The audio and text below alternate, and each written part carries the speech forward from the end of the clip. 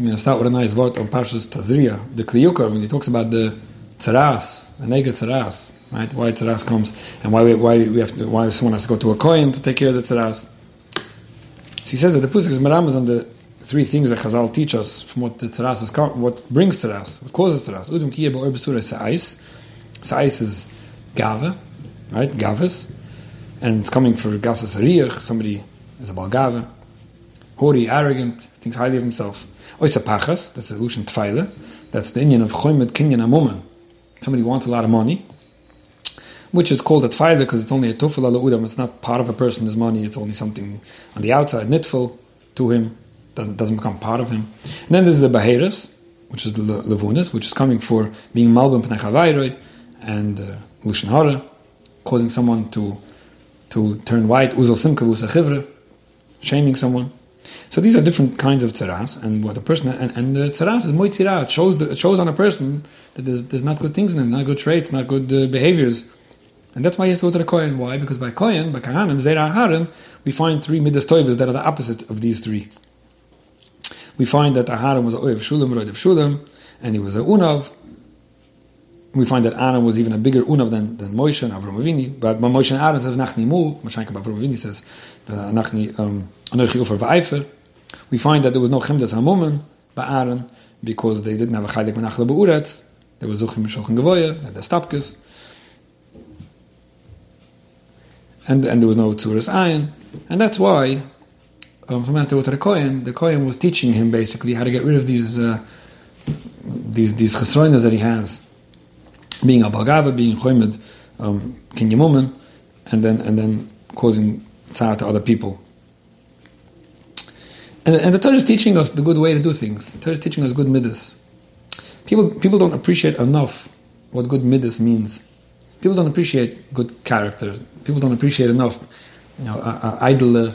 Hanhoga, when people behave properly, when people have Yiras Shamayim. There are the real things out there. The real things that are important in life. Today, in today's world, there's a whole new list of qualities, list of qualifications. You see it when it comes to Shadichim, for example.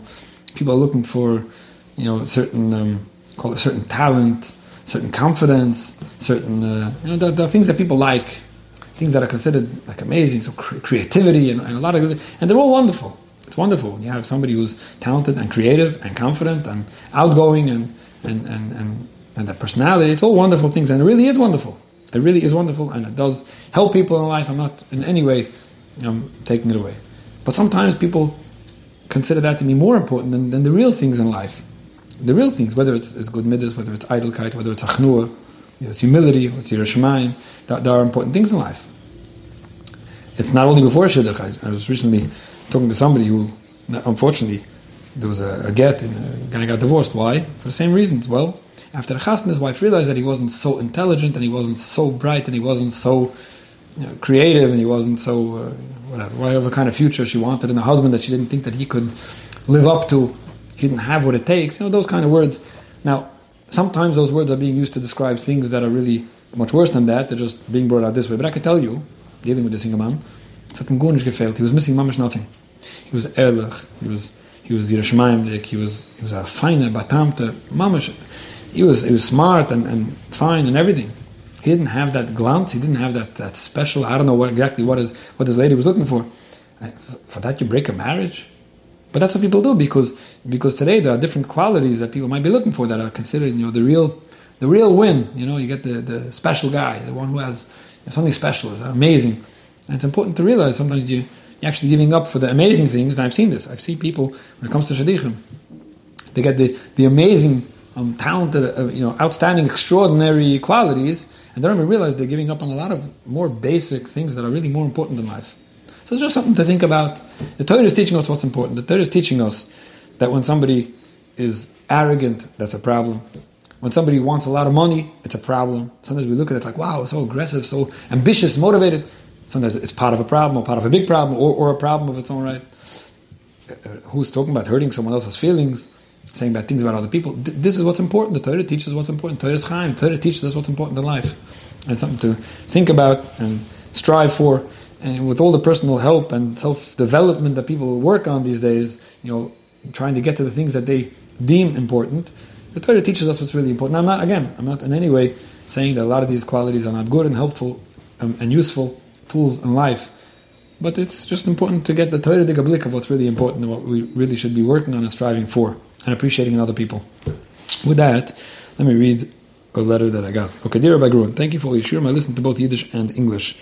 I really like your mahalach and guidance and feel lucky that I found someone with the right perspective, realistic and practical. You've helped me understand and deal with my sensitive child, and I've been seeing a big difference. Okay, Baruch Hashem. Thank you. That being said, I'd like your opinion on how or if to deal with my oldest child, now 17 and a half. When he was a young child, I was sure he falls under the Asperger's spectrum. He had terrible tantrums when things were not as he expected. He had a hard time communicating and understanding other kids and always ended up fighting with them. He would also play very nicely on his own for long periods of time. In Cheder, he was first struggling socially, and he would just say Tehillim by recess or read. Then he started falling behind with his learning too, and we were getting really worried. Chazda Hashem, he had a fantastic Kita Zayin Rebbe. From there, things started going uphill and still are going up, Baruch Hashem. He's now a gem of a boy, every parent's dream. He worked on his midas and never yells. Very nice to everyone, doing great in yeshiva socially and scholastically. Learns in his spare time and helps out in the house. Hoidil Hashem. So what's the problem? I read a while ago an article in Nafshi magazine where they describe kids exactly like him that turn out to be great bukhrim until they get married and have a hard time communicating with their spouse. He's stuck, not the biggest talker, and I may have to pull answers out of him at times. How can I help him communicate better without sending him to a therapist and have him feel like he's a problem? Or should I just let it go and not take an article so seriously? Okay, very good question. So let's try to talk about different things over here that might be helpful for a lot of people out there. The first is what you ended off with. Let's start with that first.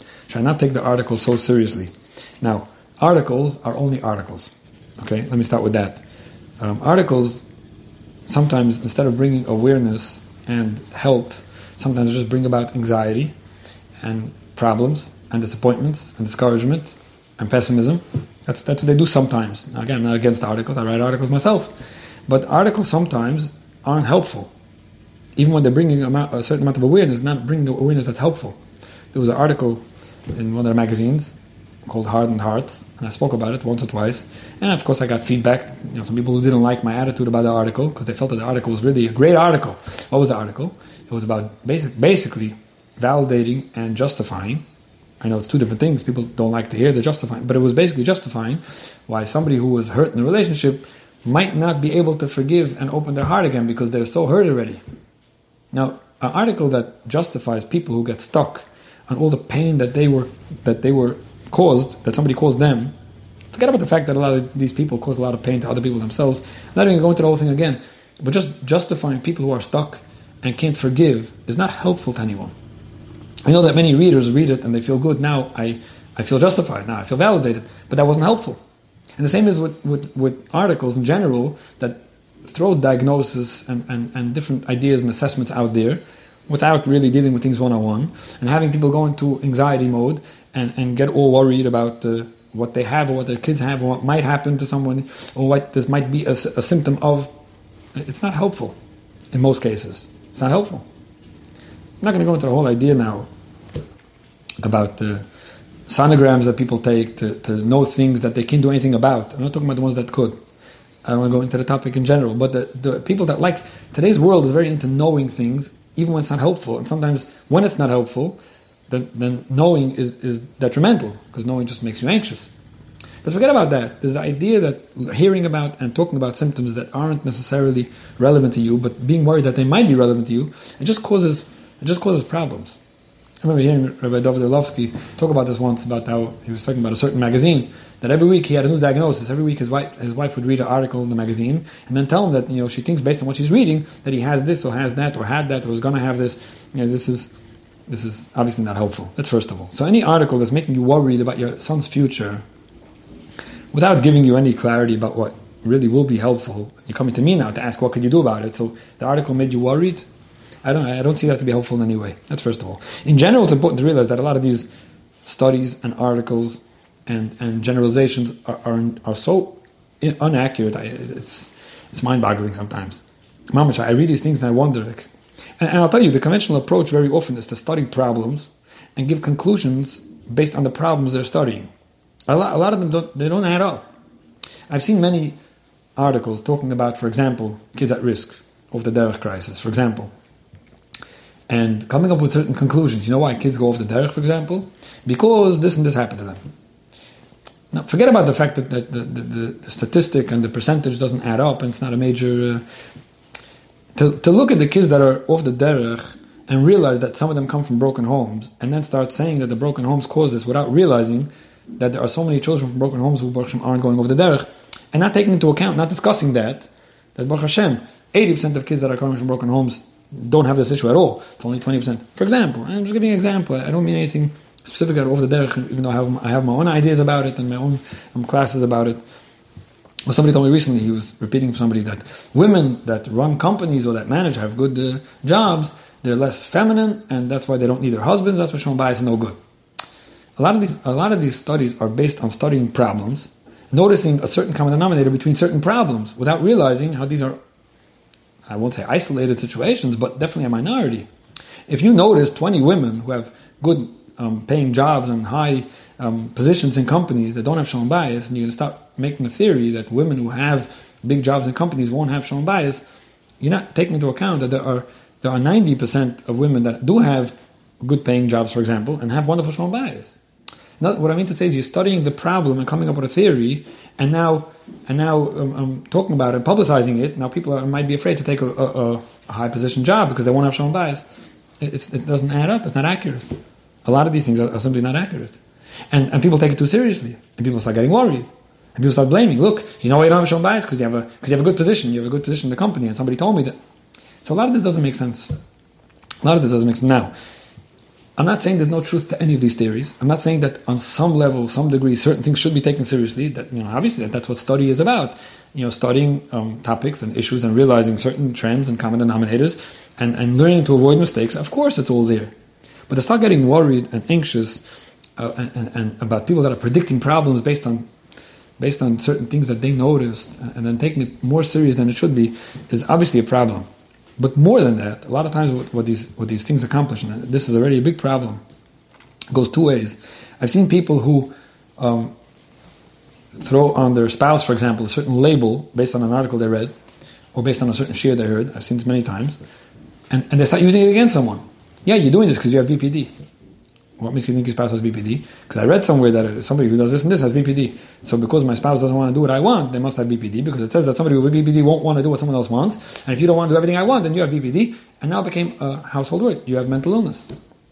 I've seen very many situations where people who were clearly nothing to do with any kind of personality disorder were being labeled.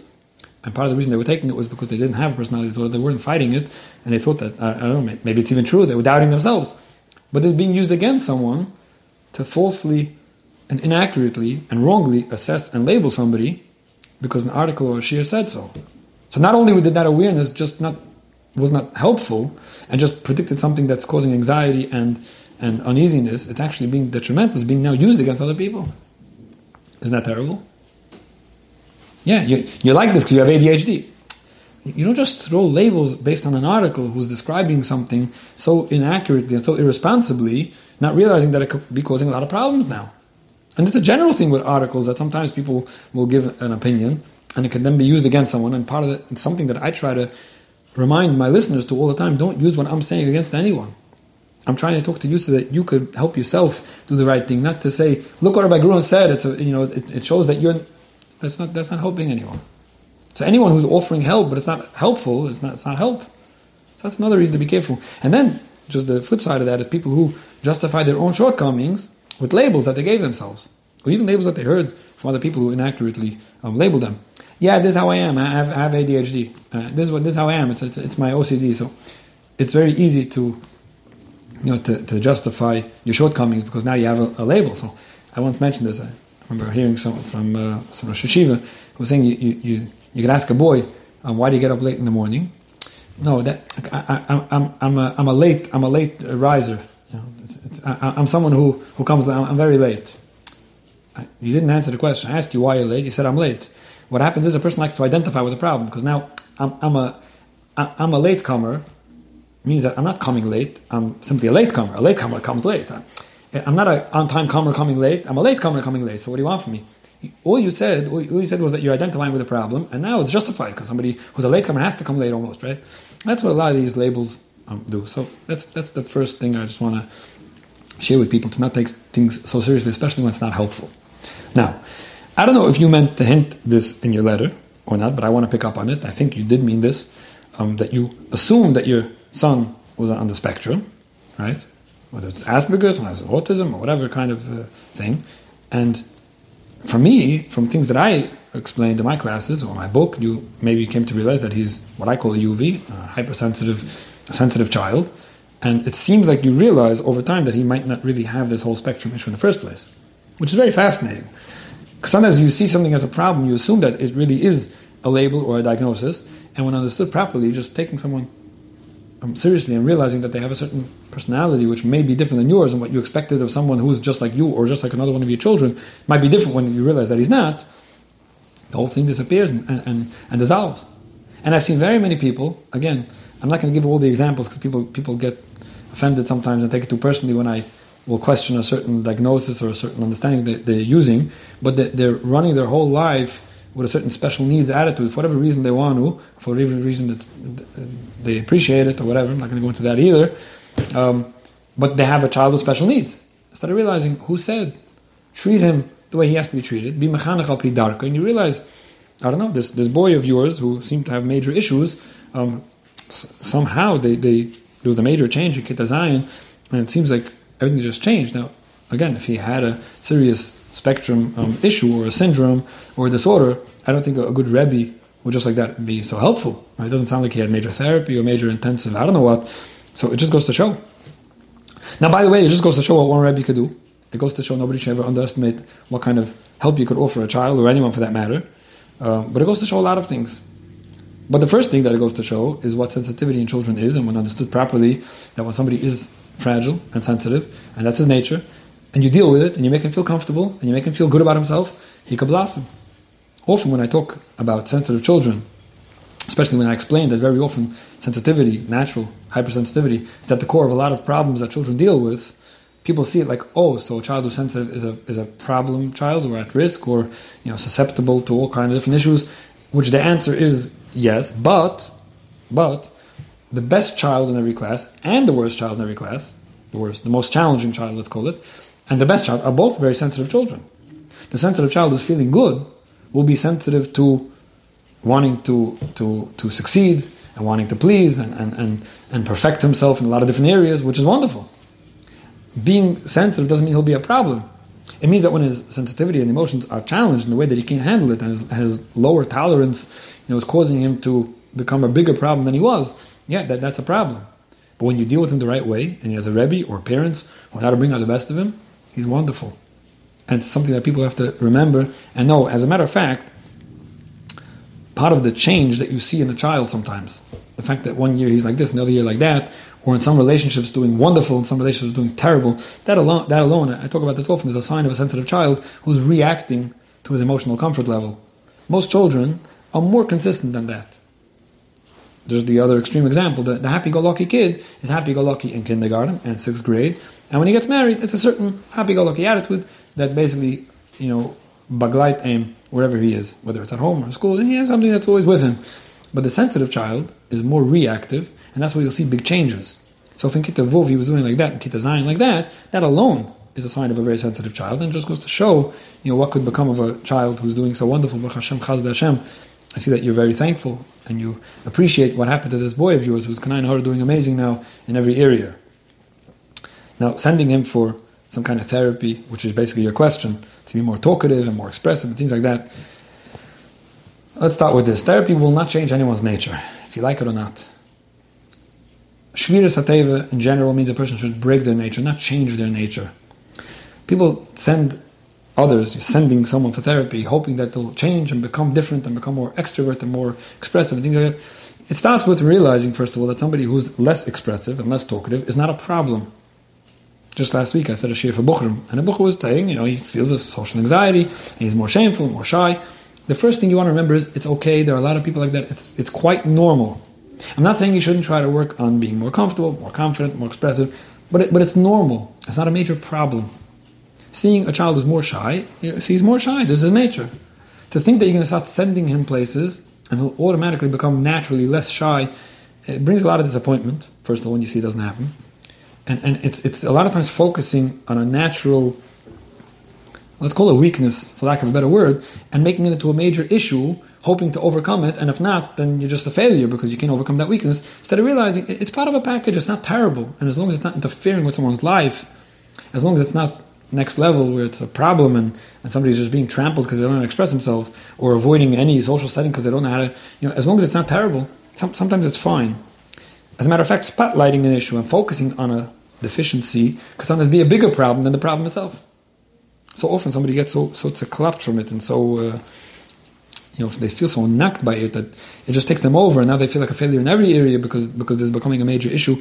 So this is definitely something to take into account when you want to send someone for help.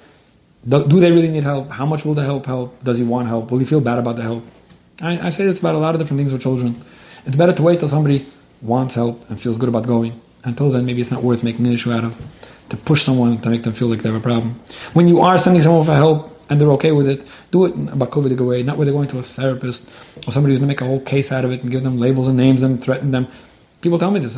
Therapist makes them feel like you're never going to get anywhere in life if you don't overcome this issue. And now they're dealing with this new phobia and this new anxiety that they have, that they won't get anywhere in life because everything has to be done in a gentle way that's working with someone, not making especially sensitive children. They're not going to feel more clapped by the help they're getting. If they can go to someone who's more mentor than therapist, or go to a class that simply teaches social skills and confidence instead of going to somebody who's taking care of anxiety and OCD. There's so many ways to present something in a way that it's comfortable and makes someone feel good. And every little bit of progress they'll make, they'll feel like they're really doing amazing, wonderful work instead of, I'm not really over my issues yet. It's all about how this is presented and when and things like that.